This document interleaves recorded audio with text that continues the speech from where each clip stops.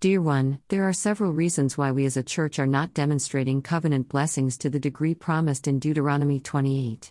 In the Lasat 2 days we brought in discussion 6 of these blocks. Today we one more of them as following.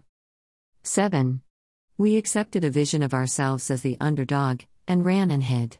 How's that for an overcoming worldview of aggressive discipling? Now, instead of leading and not following, being above and not beneath, lending and not borrowing, we see ourselves as those who are ravaged by the forces of the mighty evil one. Oh, poor us. Please come back and save us, dear Lord. Now hold it. I thought Jesus already did come and did destroy the power of Satan by his death on the cross. I thought that, as it was prophesied, he crushed the serpent's head.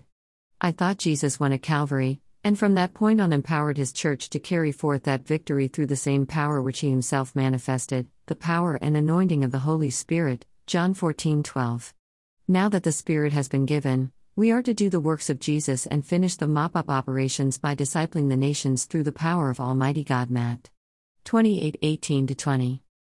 Talk about confusion in the body of Christ. We really should see if we can figure out who is on top here. Is it God or Satan? Righteousness or evil? Light or darkness?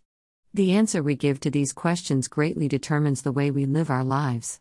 If I have a picture in my mind and a belief system in my heart that Satan and evil rule, then fear and flight fill my heart.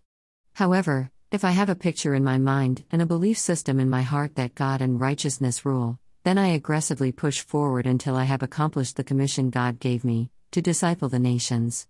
What is your picture and belief system? What does the Bible say? Daniel 4:17. Fulfilling Your Financial Destiny by Mark and Patty Verkeler.